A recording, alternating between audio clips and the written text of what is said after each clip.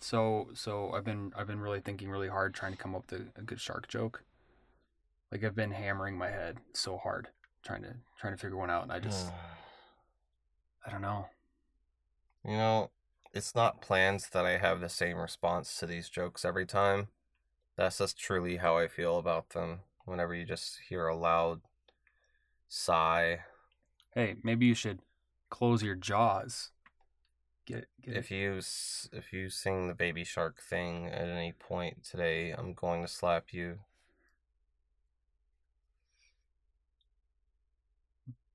Baby shark do do do do do do. Baby shark do do. Ow. Okay. Hey everyone, Devin Boker here. And Richard. And you're listening to The Wildlife, a podcast from two brothers that explores nature's untold stories, wild secrets, and the people who study them. Before we get into it, a big shout out to our patrons at patreon.com/The Wildlife. Our other half of the symbiotic relationship that is the wildlife. So the biggest of thank yous to big deep breath because the list is getting longer. Okay. Andrea Lloyd, Chris Trankel, Angela Seibert, Bridget Fitzgerald, Christina Boker, Maria Hancock, Matt Capel, Megan Gariani, Mike Henry, Vikram Baligi, Whitney Vanderveer, Zach Sednick, Gabriel Blinsky Kimia, Kim Jolie, Karen Bergman, Terry Peterson, and Charlie Rodriguez. We couldn't do this without you. Originally, the plan for this week was, as if you follow us on Twitter, you're probably aware because there was a lot of excitement about it, the episode was going to be on hyenas. This is not that episode, as you can probably tell by the title. I mean, if you've gotten this far, you already know that.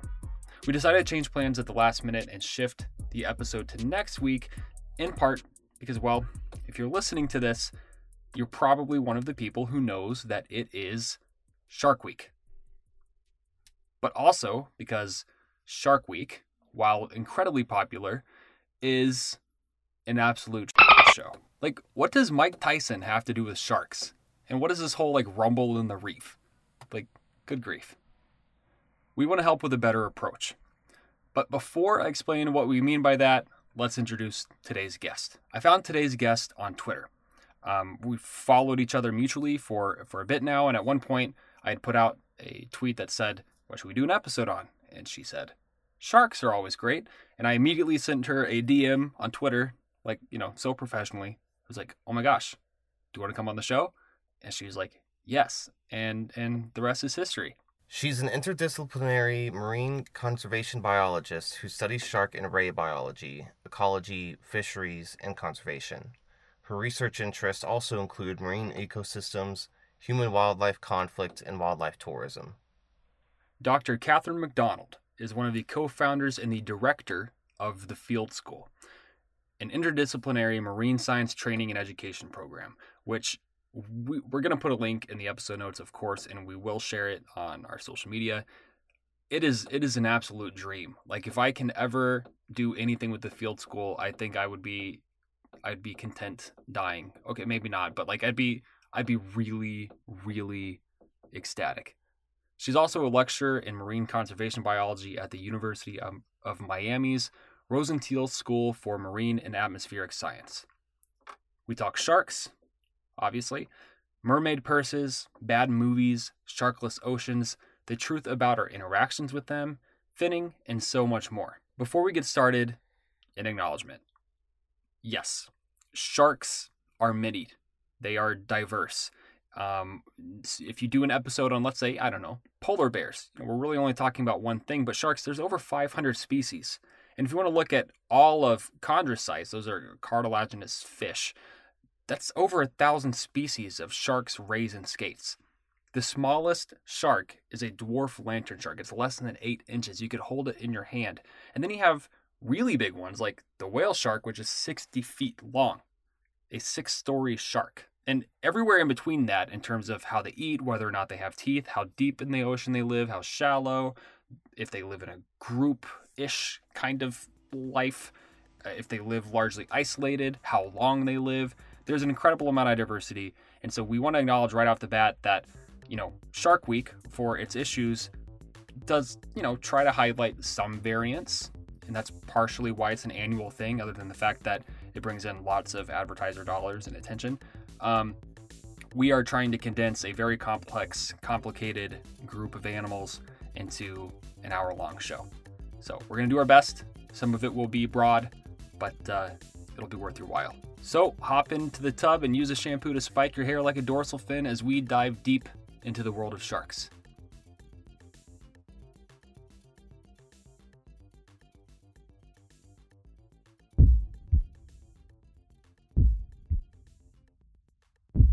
Down in the deeps of the ocean lies a man-eating serial killer in infested waters, creeping closer and closer to shore to rip your legs apart limb by limb. They can smell blood from 50 miles away, and they are coming.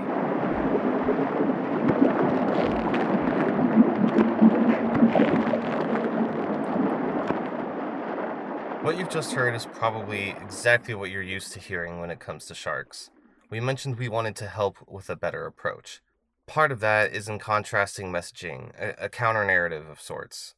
Part of that is in acknowledging the problematic culture and modality of Shark Week. Here's what we mean. When Discovery Channel released the Shark Week schedule lineup for 2020, every single mentioned scientist was a white man. Shark Fest from National Geographic, while not fully white men, still featured white men as 75% of their named experts. And this relates back to something that we discussed with Chelsea Connor in part 2 of our episode series with her. And it's something we're hoping to help curtail at the wildlife. When asked, both networks shifted the blame onto a lack of diversity and representation in marine scientists. But that's just not true. It's because they aren't looking. Maybe at a previous time in history, that lack of representation or the way that it is being portrayed on TV networks would be more accurate to how it actually looked. But how about the fact that 60% of graduate students in shark science are women? What about organizations like Minorities in Shark Science? Now, a lot of that information comes from actually two different things. One, an op-ed from today's guest that we're going to read an excerpt from and discuss at the tail end of the episode, but also from something that was just published in Forbes titled Inaccurate and Biased Global Media Coverage is a Threat to Sustainable Shark Conservation. It was written by Melissa Cristina Marquez, who you can find on Twitter at MCMSharksXX. She's a shark scientist. It was also written by David Schiffman, Why Sharks Matter, and Dr. Catherine MacDonald. Other people do exist in this career field. They just aren't the ones shown. Now, part of this that we can acknowledge is for these TV series, they are looking for people who are kind of out there, or they're looking for people who have the best imaging, the best technology, the best of the best of the best, and that stuff requires money and seniority and power. And so that's actually more a testament to the larger culture within science that needs to shift. But this is not an accurate representation. But of course, the wildlife is never just about wildlife. It's about people too, our connections with nature and the people who study the natural world. So let's get to know Dr. Catherine MacDonald. All right. Well, have you always been interested in science? I've always been interested in sharks and sort of through sharks science. Sure. I was the little kid who was super into the ocean and kind of carried around my school library's shark-related books till they fell apart. And my great-grandparents lived in coastal South Carolina, so I got to see wetland and ocean ecosystems up close there, and it made a big impact on me. I'd be outside getting dirty, and I would feel like I want to know more. I want to know why. I want to understand what I'm seeing. And for me, that curiosity was the pathway into science, which is really just kind of a formal way of being curious. So what advice would you give like a younger you? Someone looking to get into the field, whether it's to study sharks specifically or just into science?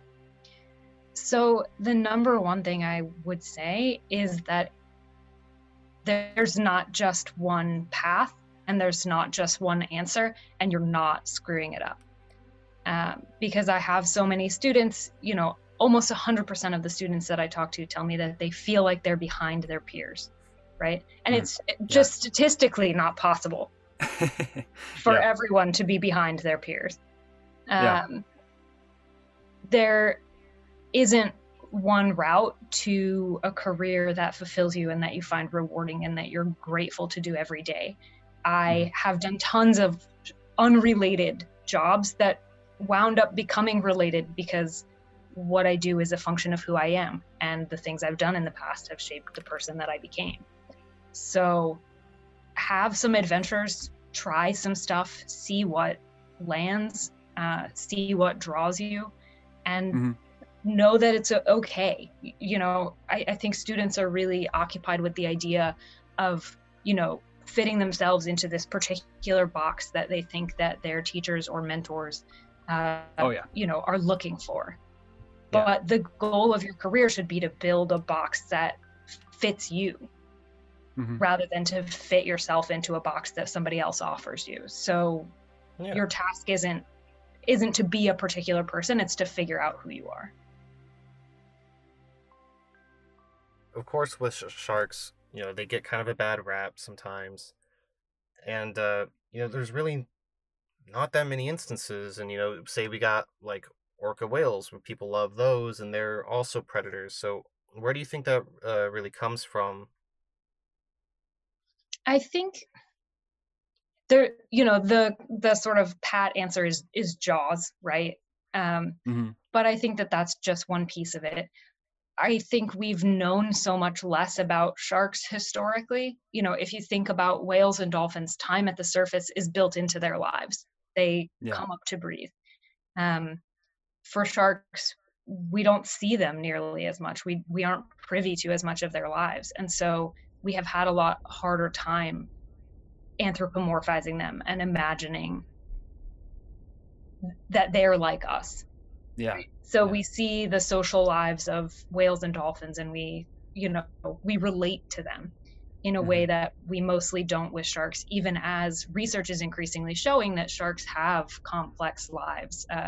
Great study out of Bimini, Bahamas, showed that juvenile lemon sharks have friends, right? There are other little lemon sharks they like. There are different little lemon sharks they don't like so much, that they want to spend their time with or not.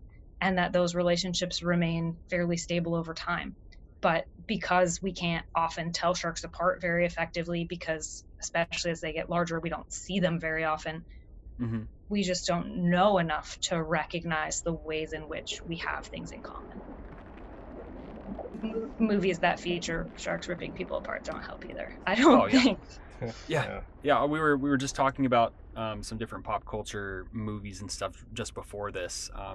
And we're trying to list off, like, I'm just thinking of, animals or positive movie portrayals of whales and things.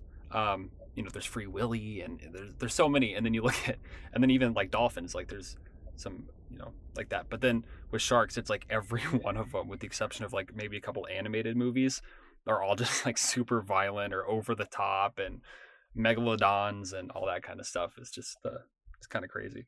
Yeah, honestly, I'm grateful when sharks are portrayed in a negative light that's so extreme that it's obviously ridiculous. That's like the best case scenario as a shark scientist is Sharknado. Like Sharknado. Because nobody asks me at public talks whether they should actually be worried about Sharknadoes, which is a relief, because I do field those kinds of questions about other activities. People are worried when they're diving. They are worried when they're swimming. They want to know how to avoid those risks. Sort of on that same note, just before this, my wife was I think she's still a bit mad at me about something that happened in Galveston about a month ago. We very clearly, the waves were tremendous. It was kind of a result of the tropical storm that was hitting Florida, and very, very vividly could make out a shark out in kind of one of the waves before it crested. And I got really excited. And for whatever reason, my instinct was run into the water, which is probably kind of dumb, but I got excited. And my wife was really mad at me about it. And so her question that she thought I should ask, probably to teach me a lesson, was, if you see a shark in the water when you're at the beach, like, should you be concerned? Should you leave the water? It depends, but I'm not coming down on your wife's team here, at least not fully. As somebody who will 100% chase a shark at a beach, uh, their first and constant instinct is probably going to be to try to move away from you.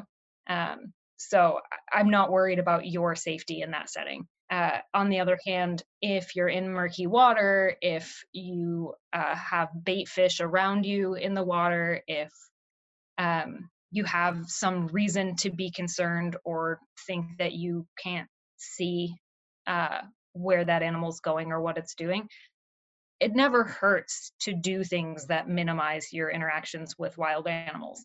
Uh, which isn't to say that I think anything would happen to you anyway.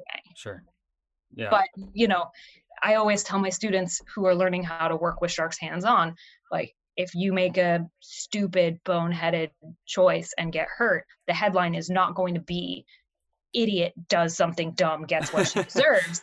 The headline is going to be, monster shark bites conservation student who's just trying to help. Exactly. Yeah.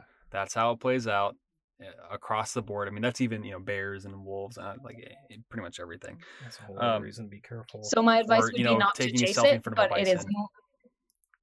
Yeah, exactly. My advice is not to chase it, but it's more to protect the shark than to protect you. Sure. So you kind of mentioned right at the beginning, I think maybe before we started recording and stuff, about how, frequently people just want to lump sharks into sharks. And there's actually an extraordinary amount of diversity in terms of appearance and size and where they live in the water column. And I mean, sharks are among some of the oldest, not just evolutionarily, but like genuinely individual sharks that are some of the oldest living organisms on the planet. Can you speak a little bit to some of that diversity, some of the range? Yeah. And how many species there are? Very happily. So right now, actually, sharks are carrying the title of oldest living vertebrate. I don't know if we'll keep it. But the Greenland shark is currently estimated to live to up to 500. Wow. So that is the oldest living vertebrate, reaching sexual maturity at about age 150. So that's going to be a rough puberty. There are more than 500 species of shark. If you include their relatives, the skates, the rays, the chimera, you're talking about more than 1,000 individual species. So it's a huge diversity of size, of habitat, of behavior. If you ask people to list shark species, you're almost every time going to get great white bull shark, hammerhead tiger shark, right? The sharks that are featured on Shark Week. But if you take the average shark is about 3 feet long. Really? And most of them don't occupy that apex predator role. The vast majority of them are what we call mesopredators. So animals that eat consumers that are below them in the food chain, but are also eaten by apex predators who are above them. Do all sharks have that?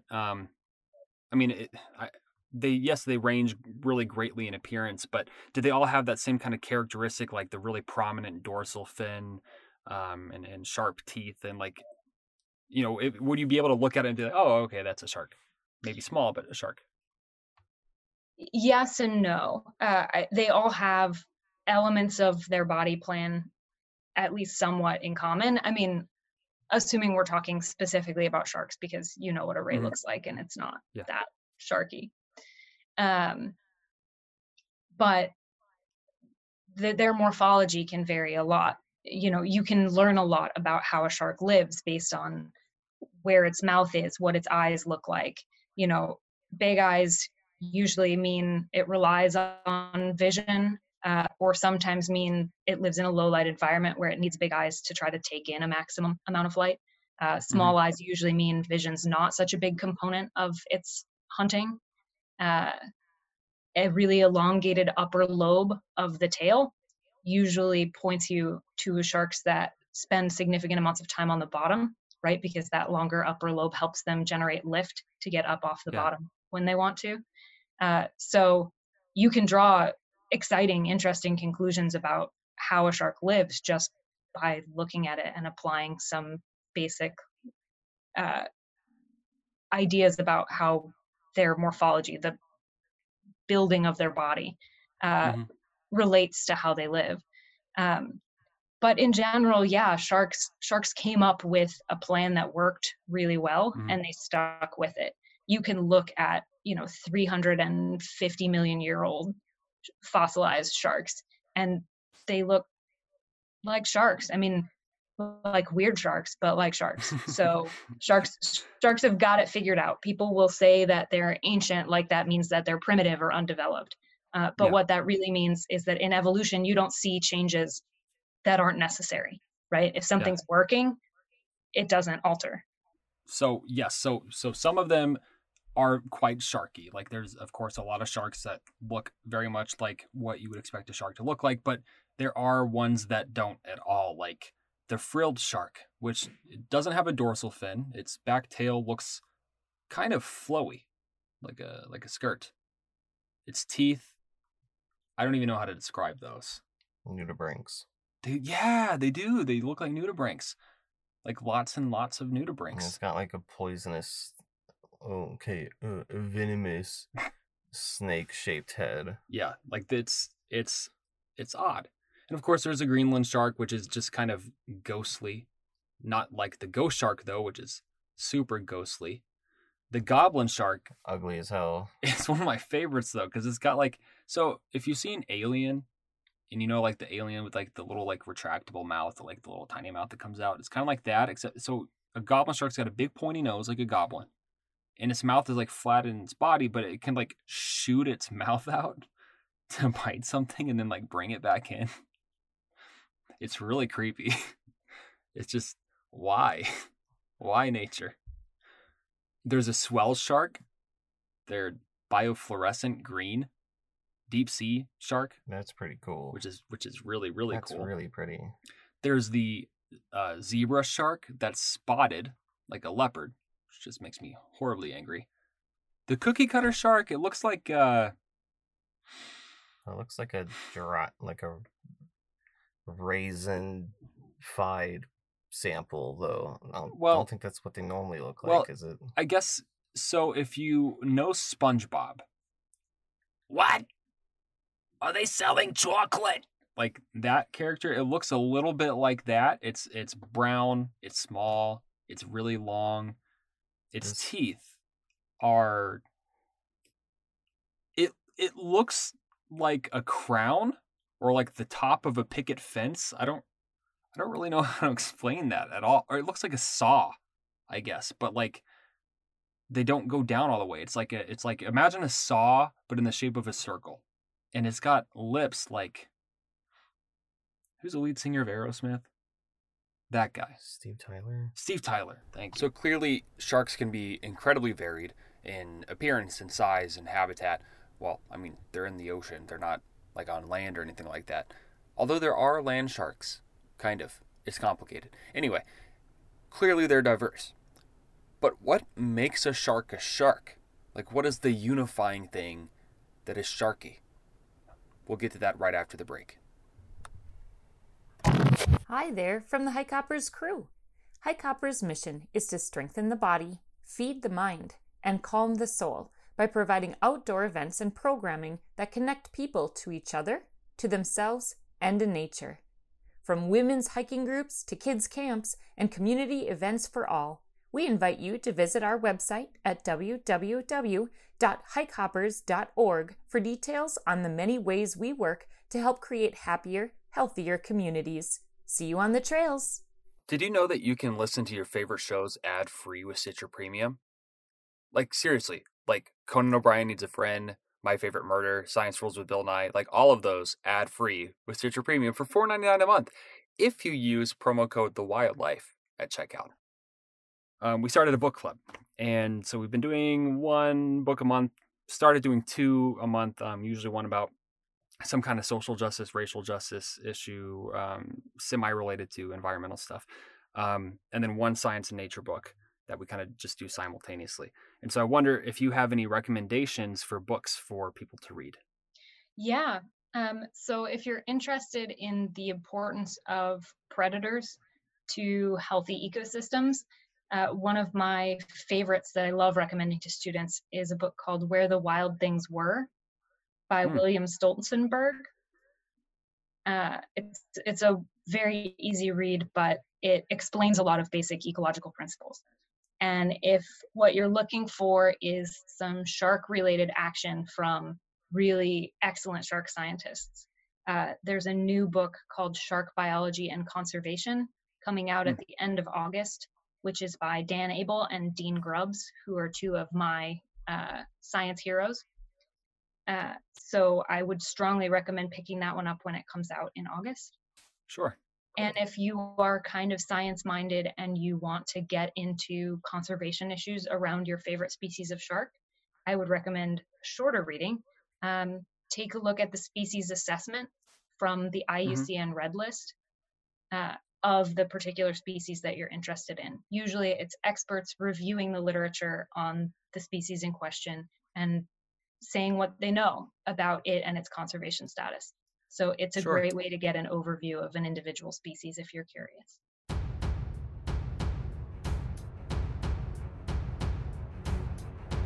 And now, it is time for Animal Sound of the Week. Animal Sound of the Week is meant to provide hints to the upcoming episode, like next week's episode. And we've already referenced like 4 or 5 times now what next week's episode is. So honestly, it shouldn't be all that hard. And this is one where I really did try to do the sound myself, but every time I did it, I ended up sounding more like Joaquin Phoenix's version of the Joker than anything. So I'm going to actually insert the real sound here. Okay.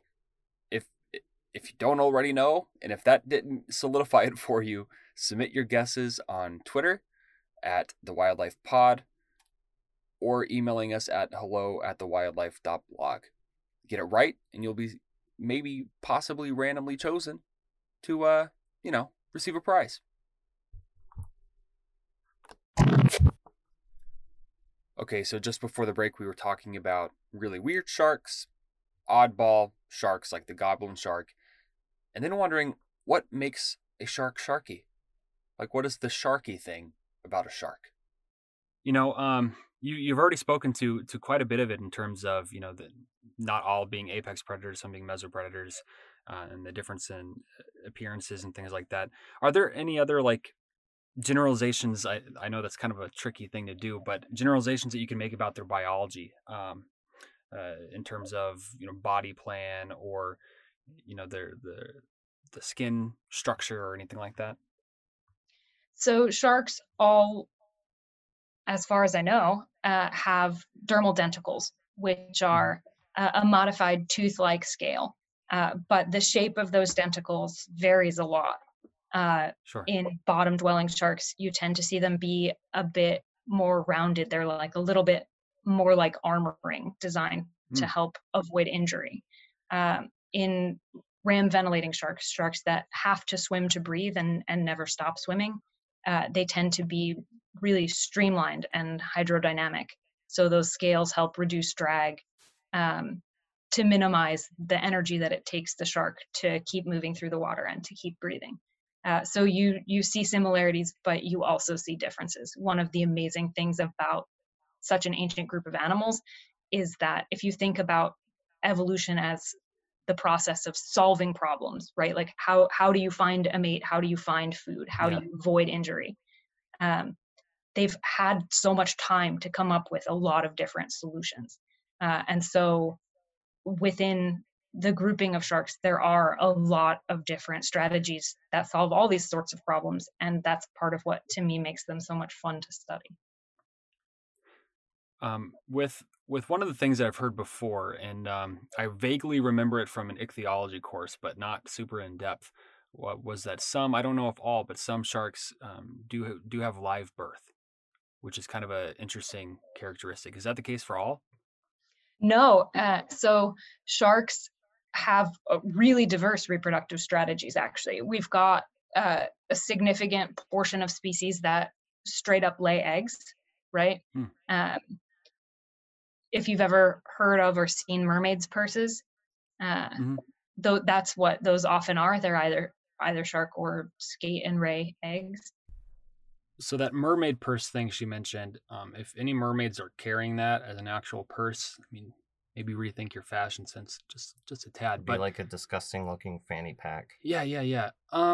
They're kind of like, okay, so if you've ever seen like those black beetles with like the large pincer things on the front that kind of hook out on both sides, like the curved hooks that come off the front, or like Loki's horns, it's kind of like a little leathery casing that holds the eggs. It's an egg case with one embryo each, and it's got those horn like things on either end. So it is like a little tiny bag, but with like two beetle horns coming off, and they're black or brown, and that's probably the best way. You have a good chunk of them, they lay eggs, but rather than laying them outside of the body where those eggs would be vulnerable to predators, they lay eggs inside the oviduct where they develop, and then they eventually give birth to live young. Huh. But those offspring, while they're inside their mother, they're not connected to her, right? They're developing as though they're just an egg. But she's providing them with a stable environment in which to do that without much risk of predation. Like she put them And in we their see pocket. that we see that in quite a few species too. And then there are some, the lemon shark is a famous example, who have that placental connection to their mother that's similar to mammals. And actually, baby lemon sharks come out with belly buttons, although they're not on their stomach, they're right on their throat. Weird. Yeah. And so they actually have that placental connection, and their mothers have to actually provide what are called sarcophagi inside to avoid their pups tangling their umbilical cords in the womb. Huh. It's a cool word for it. Yeah. How does that so how does that work? Especially, okay, we've especially in these last few episodes or interviews, I should say, have spent a rather long amount of time talking about some of the reproductive stuff, because it's just so weird. The animals are just so weird. They have so many varied things, and in the ocean, I imagine you've got some pretty unique strategies for actually being able to reproduce, because that just seems logistically difficult, and physically difficult. So how does that work with sharks? So male sharks have two claspers, and Okay. those will sometimes, recently, notably in a Shark Week advertisement, be sort of treated as though they're penises, but they're actually modified pelvic fins that they use for internal sperm delivery that calcify. Oh. And so each of those claspers, they're a little bit misnamed, right? They're not actually used for grabbing in any way. A male shark will use his mouth, which is his sort of most useful organ to manipulate, to hold a female. And then, depending on which side is closer to her, he'll insert a clasper, which actually has a species-specific clasper spur on the end to kind of anchor him in the female, and then deliver sperm. It's not a lengthy process, right? He uses basically he uses water to force sperm into the female's oviduct, which she can then use or store. Females in at least some species can hold sperm for significant lengths of time before becoming pregnant. Wow. Is it true that, and I'm not sure how many species this would actually be across, but I've heard that like a shark in the womb might like absorb or cannibalize another fetus? Yeah, so we only know of this in a couple of species, although it wouldn't shock me if there are more. The most famous is the sand tiger. But we talked about where you're developing in the womb, but you're not connected to your mother. So you're developing using energy from your yolk sac, right? Your mother has given you this battery to use to develop as an embryo. when you've exhausted that, in some species, the mother will start producing unfertilized eggs for those offspring to eat. In some species, particularly rays, they'll produce something called interuterine milk, which isn't really that similar to mammalian milk, but is nutrient rich and can help offspring continue to develop. And in sand tigers, female sharks have paired uteri. However many started out developing in there, she's only giving birth to one from each uterus, and it's the one that has eaten all of its siblings. And with your saying with the scales earlier, isn't it right that some of them they look like they'd be really smooth, but they kind of like feel maybe like sandpaper? Yes, absolutely. If you run your hand down a shark from the head towards the tail, it will feel quite smooth, and if you go tail to head, it will feel rough like sandpaper. Shark scientists sometimes get a bit torn up by shark scales. We call it shark burn. Wow. Now, how often do shark attacks actually occur? So the kind of authority on this is the International Shark Attack File, and I am sure that there are issues of underreporting because the world is a big place. Everybody doesn't have equivalent access to the internet. There are definitely incidents that occur that are not reported, but our best accounting suggests that there are fewer than 100 unprovoked shark bites a year.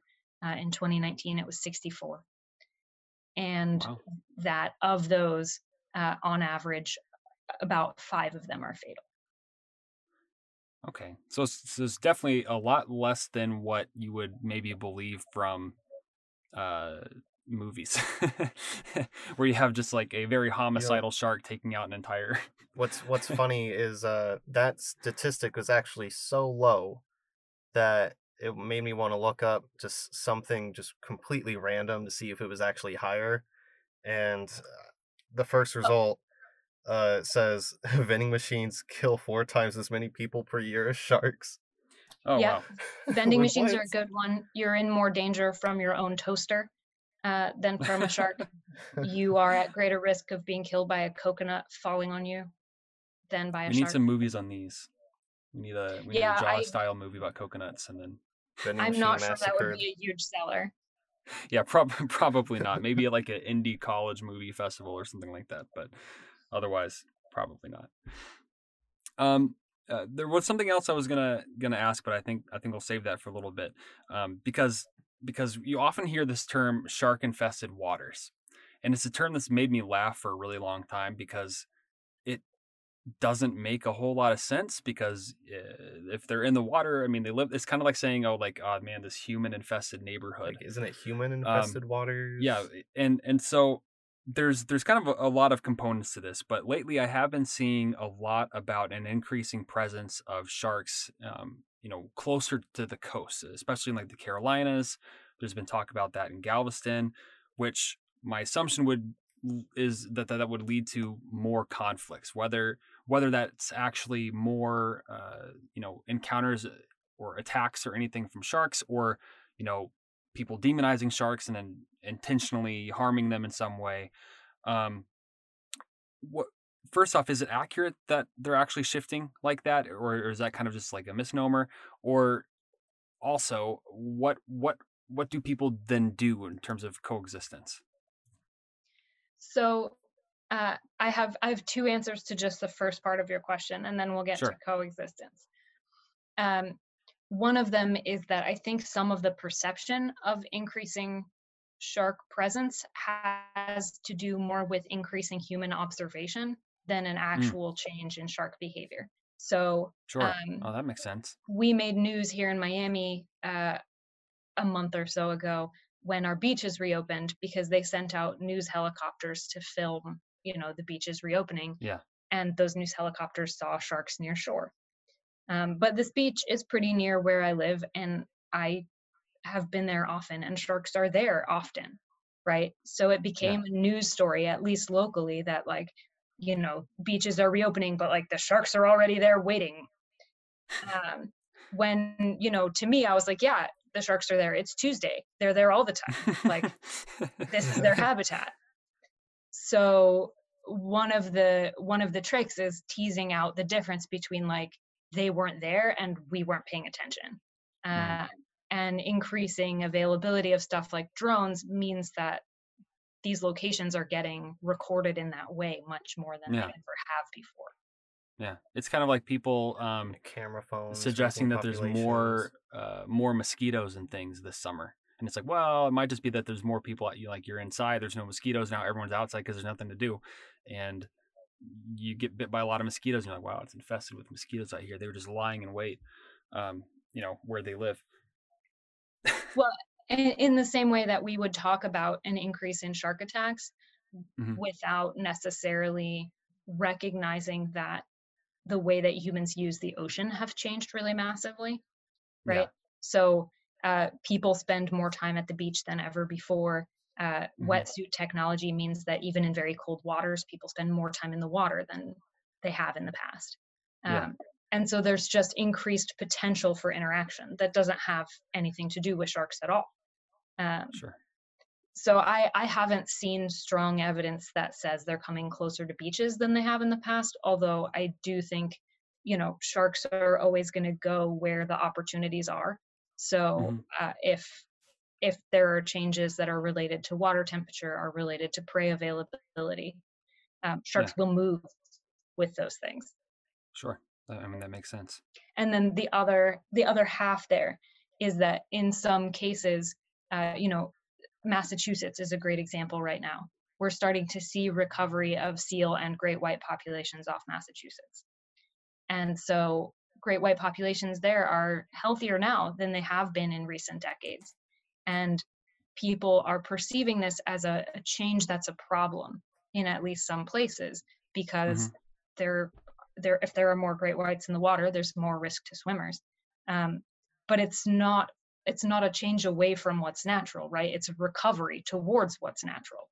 The question is just whether we're going to allow them to have a healthy natural population size in that location, because we are or aren't willing to accept the consequences of living close to healthy populations of large sharks. Now, one of the reasons that I reached out to Dr. Catherine MacDonald for this episode was a Twitter thread that she had about shark finning. You may have heard of it before. It's kind of, at least the way that it's typically portrayed. There's lots of videos on the internet. You've probably seen commercials where the fins are cut off of a shark to be harvested for the purpose of eating or other purposes, and then the body of the shark is just dropped back in while it's still alive. And essentially they drown because they have to technically be moving to really absorb oxygen. So well, I'll let her explain. Yeah, of course. So for a little bit of brief background, it's really difficult to know how many sharks are caught annually, right? We rely on a variety of government reporting mechanisms, but we also know that illegal, unregulated, and unreported fishing is a significant problem in global fisheries. So the most widely accepted estimates are between 80 and 100 million sharks a year are caught, full stop. Some of those are finned, some of them are not. But that number is just an estimate. So the point that I tried to make in that thread is that finning is the most talked about threat to sharks, but it is far from the only threat to sharks, right? Sharks encounter a variety of threats. The trade in shark meat is rising in importance in fisheries globally. That's of concern.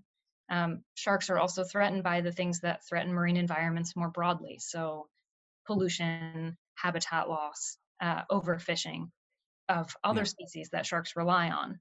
All of those shape sharks' survival and their ability to thrive. A lot of times I think the debate about finning gets distilled down in ways that let Americans point the finger at China. right? Yeah. And say the problem sharks have is Chinese people. Mm-hmm. And the reality, of course, is firstly that we're involved in the global shark trade. We are the 7th largest lander of sharks globally. Most of our sharks are reasonably well managed, but we absolutely fish for sharks. We do not fin sharks. It's not legal. In the US, shark fisheries are required to land sharks with their fins naturally attached. So if you see petitions calling for banning shark finning in the US, don't waste your time signing it. That's been true for a decade. Sure. We really like environmental problems that let us outsource responsibility, right? Yeah. So in the same way that we like being able to say, you shouldn't be catching sharks to people in other countries who rely on that for their livelihood. And we like to say, you shouldn't be eating sharks to folks who do rely on them for food or who use them for cultural purposes. You know, shark fin soup is a culturally important meal. And demand for shark fins have fallen a lot, but it's not my place to tell China and Chinese culture what they should or shouldn't do. And in fact, there are plenty of Chinese activists who are at the forefront of changing demand. But the idea that the solution here is white American scientists showing up and saying, you're bad, you're the problem, stop what you're doing, and that's going to get us good results is kind of comical on its face. But you can think about what we're doing as a sort of moral offloading of responsibility. So Americans want, for instance, to be able to go get cheap fast food, right? We like the convenience, we like the taste, we want to be able to do it. Americans also don't want to talk about conditions for animals in slaughterhouses. They don't want to talk about conditions for workers in slaughterhouses. They want to disconnect the part of the production that is fundamentally, environmentally, and morally problematic from the choices that they're making. But of course, those things are never actually disconnected. We've just built a system that lets us pretend that they are. Right. I don't know. I think that's well said. It's sort of reminds me a little bit. We did something on orangutans relatively recently, and it came up in a multitude of ways. But I mean, so often, you know, in that particular instance, you know, it's these palm oil using companies and Indonesians who are cutting down the rainforest to plant palm oil, and nowhere in that is an acknowledgement that there's an incredibly high international demand for palm oil, which is why and where is a lot of that demand coming from? Well, it's the United States. And, you know, if it wasn't for that demand and for that, you know, wealth of control, you know, situations wouldn't necessarily look that way. And so, yes, I can see a lot of different similarities. I always like to say, you know, whether it's in nature or in human nature, that nothing really exists in isolation. And, you know, there's so much of what's going on in the natural, like everything in the natural world is related to what we're doing.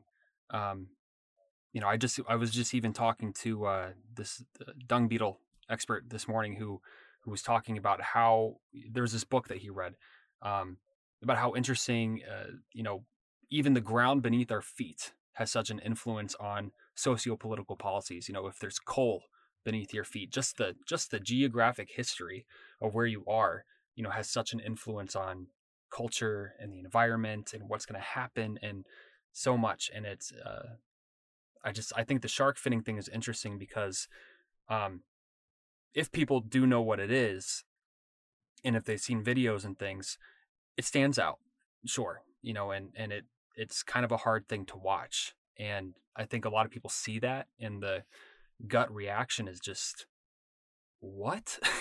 Why is this happening? And very quick to just look for somebody to blame. Other processes like decline in populations because fishing out prey species. It's not as eye-catching. It's not as visceral. So it's kind of, oh, well, I mean, that's not really, shark finning is what we need to go after. And not so much all these other things. And I just really liked your perspective on it. Yeah. Well, I mean, and like one of the best things that we could do here in Miami to improve the marine environment would be to really push for better waste treatment and waste management, to try to eliminate the use of septic tanks here where we have a very high water table, to try to make sure that coastal waters are cleaner so that coastal environments can be healthier. It's one of the most powerful things that we could do. But people who care about sharks are not going to Miami-Dade Water and Sewer Department public meetings and saying clean water and a healthy marine environment are priorities for me. Mm-hmm. They're signing petitions that don't ask anything more of them than for them to be morally offended by choices that someone else is making. And especially when there's not an equality of freedom to make choices. Most people clearing rainforest to plant palm oil, most people fishing for sharks in small scale subsistence fisheries are not doing it because they could do anything and that's what they've chosen. They're doing it because that's the opportunity that's in front of them in terms of feeding their families and sending their kids to school and taking care of the people who matter to them. So, they're doing that so that your cookies baked in palm oil are cheaper and more widely available. Yeah. Who there bears the moral responsibility? Like, really, who should feel bad about that? Right. One thing I mean, on that subject of decline, I mean, I might be wrong, but I thought my understanding is that shark populations as a whole are kind of experiencing a lot of shifts in the downward direction. How does climate interplay with that? That's a great question that I think, in some ways, climate change is almost the ultimate experiment, right? We're still finding out how changes that we've made will affect the future. So there are studies that show shifts in shark habitat use, right? That for some species, nurseries are moving north, that the kind of furthest north extent of their habitat for some species is likely moving north. We have sharks that rely on subtropical waters in the winter here, like blacktips, that make long-range migrations up to the mid-Atlantic states during the summertime. How climate change will shape how far they go and the marine systems that they rely on as part of that, we don't really know yet. There's some evidence that ocean acidification may affect their ability to form their dermal denticles. But that's still kind of a relatively new and emerging question. That's one that I haven't really thought of at all. Yeah, any calcifying organism like shellfish or corals is going to be negatively affected by increased acidification, but there are animals that rely on calcification within their bodies as sort of a subset of their well-being and livelihood that may also be affected. We don't know a lot about how it's going to affect fish or sharks in terms of their sense of smell, in terms of their prey detection, in terms of their biological processes.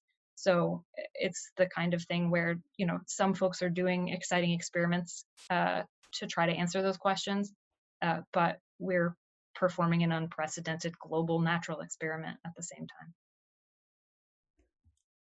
I know this is kind of a hard thing to answer because, oceans cover so much of the planet, and sharks are really, everywhere. Even down in some of these very cold regions that you wouldn't expect, because I think a lot of people just see sharks as tropical, swimming in pirate shipwrecks and in the Caribbean and that kind of thing. But what would a sharkless ocean look like? It's difficult to say. I don't want to find out is the short answer, but in general, you can think of ecosystems as including a huge number of interlocking pieces, some of which are microscopic, all the way up to the biggest apex predators. any piece that you take out affects that system, right? But functional redundancy within that system, or organisms that occupy similar niches and can expand to fill the niche of one that's absent, often can compensate for damage and loss. One fish species that is an herbivore can be more active and maybe reproduce more effectively if you lose another species that's an herbivore. Especially at that apex level, sharks don't necessarily have other organisms that occupy that same niche. But at the mesopredatory level, they may. Large predatory fish and 3-foot sharks often eat similar things. But we've fished out so many of our large predatory fish. You know, the number of large snapper and grouper that are present here in South Florida are a tiny shadow of their massive populations 100 years ago. So we're reaching the end of the line in some places for oceans in terms of the changes that the system can bear without collapsing. There's a quote from Aldo Leopold that I really love about the idea of intelligent tinkering, right? If you want to mess with an incredibly complex, interrelated system, at the very minimum, you better keep all the pieces because you don't understand what they do. And so an ocean without sharks really worries me, but honestly, so does an ocean without lobsters. So does an ocean without seagrasses. For us to kind of say, well, this is vital, but like we could pass on this part of it. Yeah. As scientists, one of the most amazing, humbling parts of the work is understanding how much you don't know. And so I have no clue what an ocean that truly didn't contain sharks would look like, but I hope I never have to find out. If you had one overall take home that you want people to know about sharks or their existence or conservation, what would that be? More than anything else, you know, there's not many people who are like more fired up about sharks than I am. And so I want to hit you with like some cool, pithy shark fact, and I maybe will. But honestly, the thing that I really want people to believe is that what they do matters and that they can make a difference. That's true, you know, even if you live in a landlocked state, even if you're never going to see a shark in person, even if sharks aren't the thing that you care about, but salamanders are. Mm-hmm. The choices that we make do matter. And a lot of times, you know, it feels like the systems and the processes that are driving environmental destruction and extinctions are so powerful that like, what can I do? But if everybody feels that way, then nothing happens. And the other thing, I guess, that I would want to say is like, think about your impact in terms of events, in terms of behavior, in terms of like actual real life changes. Because I see lots of students pour themselves into the idea of raising awareness, right? And the thing that at the end of the day makes me feel good is when I can say, I did a beach cleanup today and I collected 200 pounds of trash, and those are not in the ocean anymore and they won't be. Like what can you actually do, not what can you talk about? Yeah, no, that's a very good point. Because I think it's easy to talk about stuff. Ultimately, it's the easy thing when you feel at a loss and you don't really know what to do, but you have a lot of information that you're just kind of sitting on and reeling about in your head. If you can get it out there, you know, it provides you a sense of comfort for a little bit. Like, oh, I did something. I let that out a little bit. I was able to vent, and someone heard me, and so I've passed the buck. But if there's no action behind that, well, I mean, what are you really doing? Sure, people might not, you know, they might know more, but if that person isn't doing anything because they know more, nothing really happened. So, and even as you say, like, well, but what can I do? Mm-hmm. Almost everybody lives somewhat near a river. Yeah. Rivers flow to the ocean. If you go take that plastic bag out of the river now, that's one less plastic bag that I'm fishing out of the ocean later. You know, so my wife and my kids and I, we've been going on these walks pretty much for months now. At night, we walk along the Mississippi, and recently we started picking up all the trash that we see on the way. And my toddler has been kind of confused about it and doesn't really like, why do you want to get out of the river? But he loves sharks. So I think what I'm going to start saying is we're protecting sharks, and see if that'll motivate him to grab some stuff. But yeah, it's 100% true.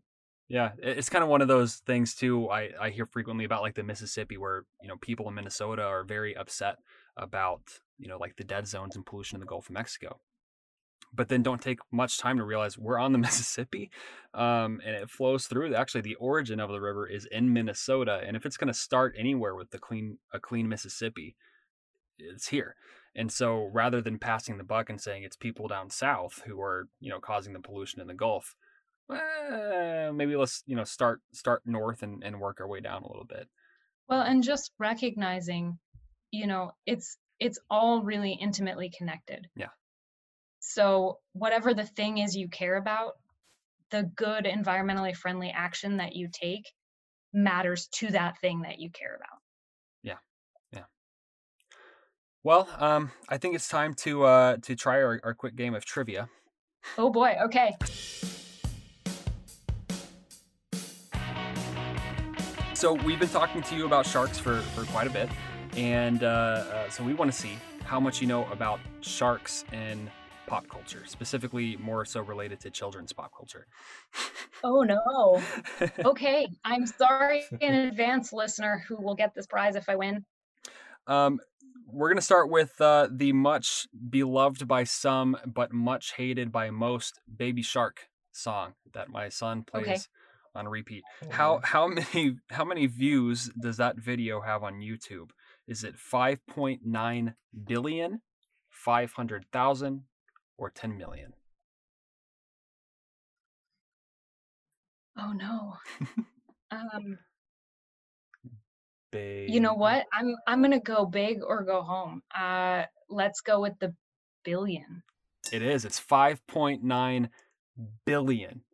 Billion with a B. 5.9. That is a lot of views, and I'm assuming about half of those are my sons. So 0 of them are from me. Just if anyone was wondering. It's not a very good song. Your cat looks very much like my cat. It does. I was almost confused for a second. I was like, how did he get there? Right through the screen. Yeah. This next one I have to use a voice, so it's just a bit. Okay. Oh, no. What movie is this line spoken by Jack Black from, where he played a shark? I'm Sebastian, the whale washing dolphin. Is it Finding Nemo, Shark Tale, or Jaws? Oh, okay, great. We're playing at my ability level. I'm pretty sure it's Shark Tale. It is Shark Tale. Yes. I've never seen it, but I process have eliminated that. The last one. Who does a better Australian? You? I think you do a better Australian. Oh. Yeah, you do. What animated movie is this line from? Fish are friends, not food. Is that Finding Nemo, Shark Tale, or Jaws? Finding Nemo. It is definitely Finding Nemo. Bonus point, and that means bonus prize, if you know the name of the character who said it. It starts with a B. Oh, Bruce. Yes, it's Bruce. Very good. Awesome. You got 3 out of 3. Very good. Excellent. Very good. You're very welcome, mystery person.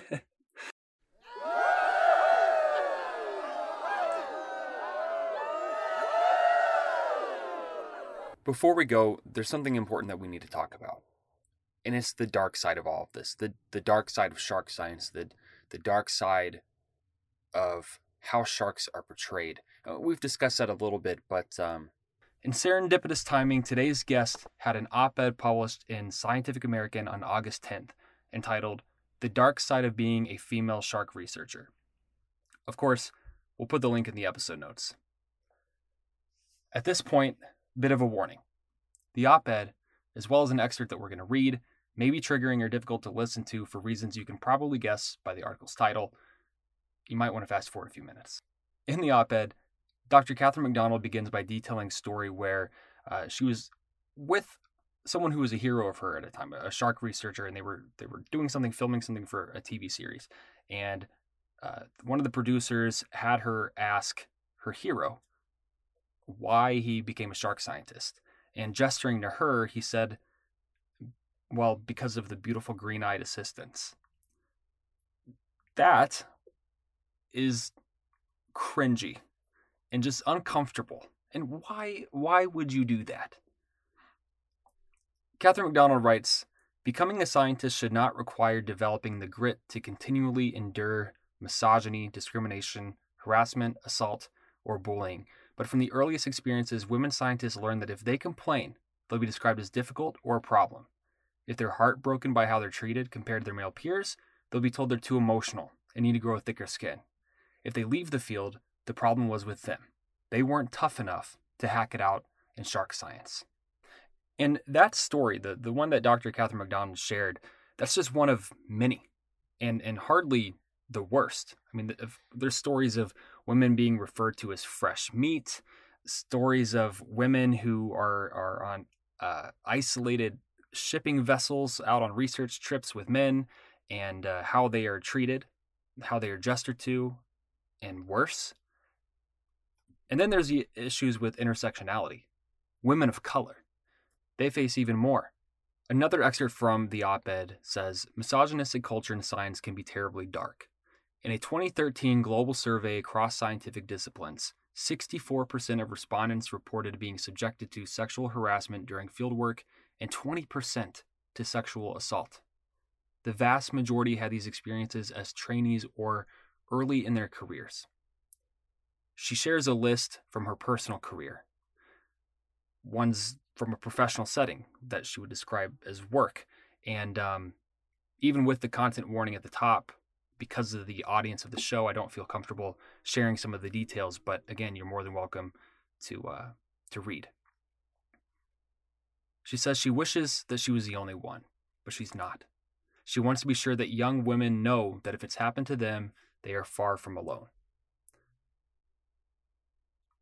On top of the dark side of shark science, really all science, there are mass discrepancies in how we see experts talk about the animals as compared to media and how the public talk about them.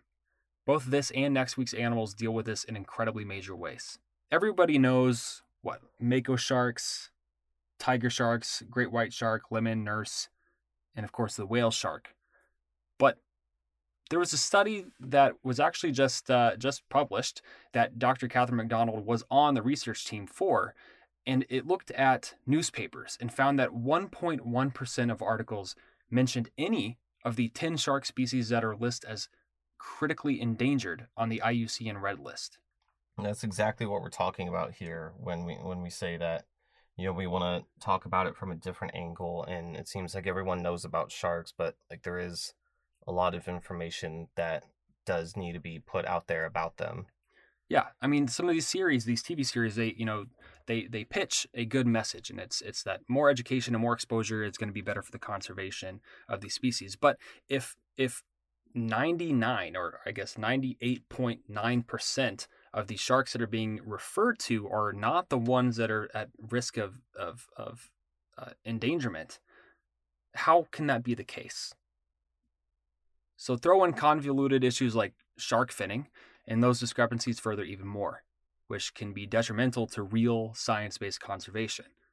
Not to mention that the Western world's ideas about what animals should be protected, how, who nature belongs to, and who has the right to alter it have deeply racist and colonial roots.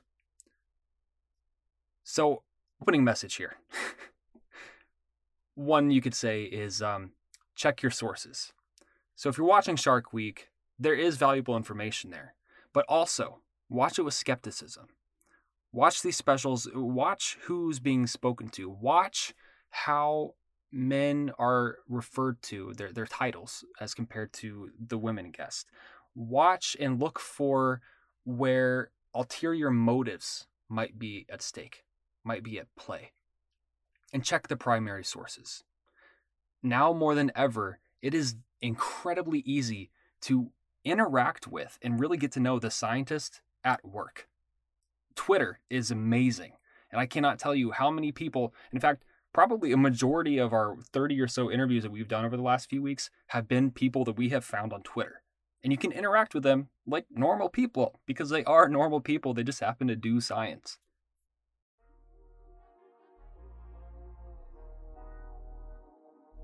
So thank you, Dr. Catherine MacDonald, for doing this, for being on the show. Absolutely mega thanks. Megalodon thanks. I don't know. Thank you so much for doing this. We learned a lot. We hope that you did too. You can follow Dr. Catherine MacDonald on Twitter at Dr. So Dr_Catmac. CATMAC.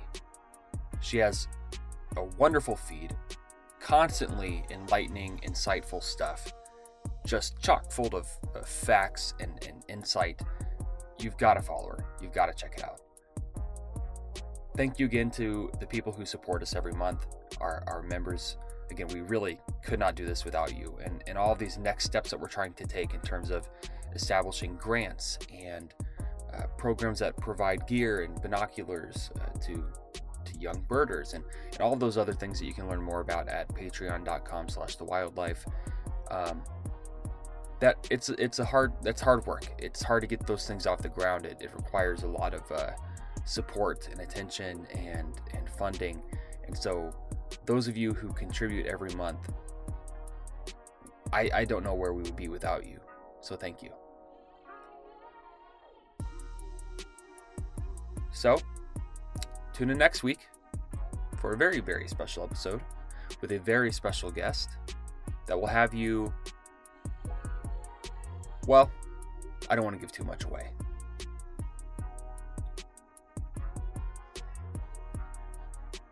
I'm Devin Boker, and this was The Wildlife.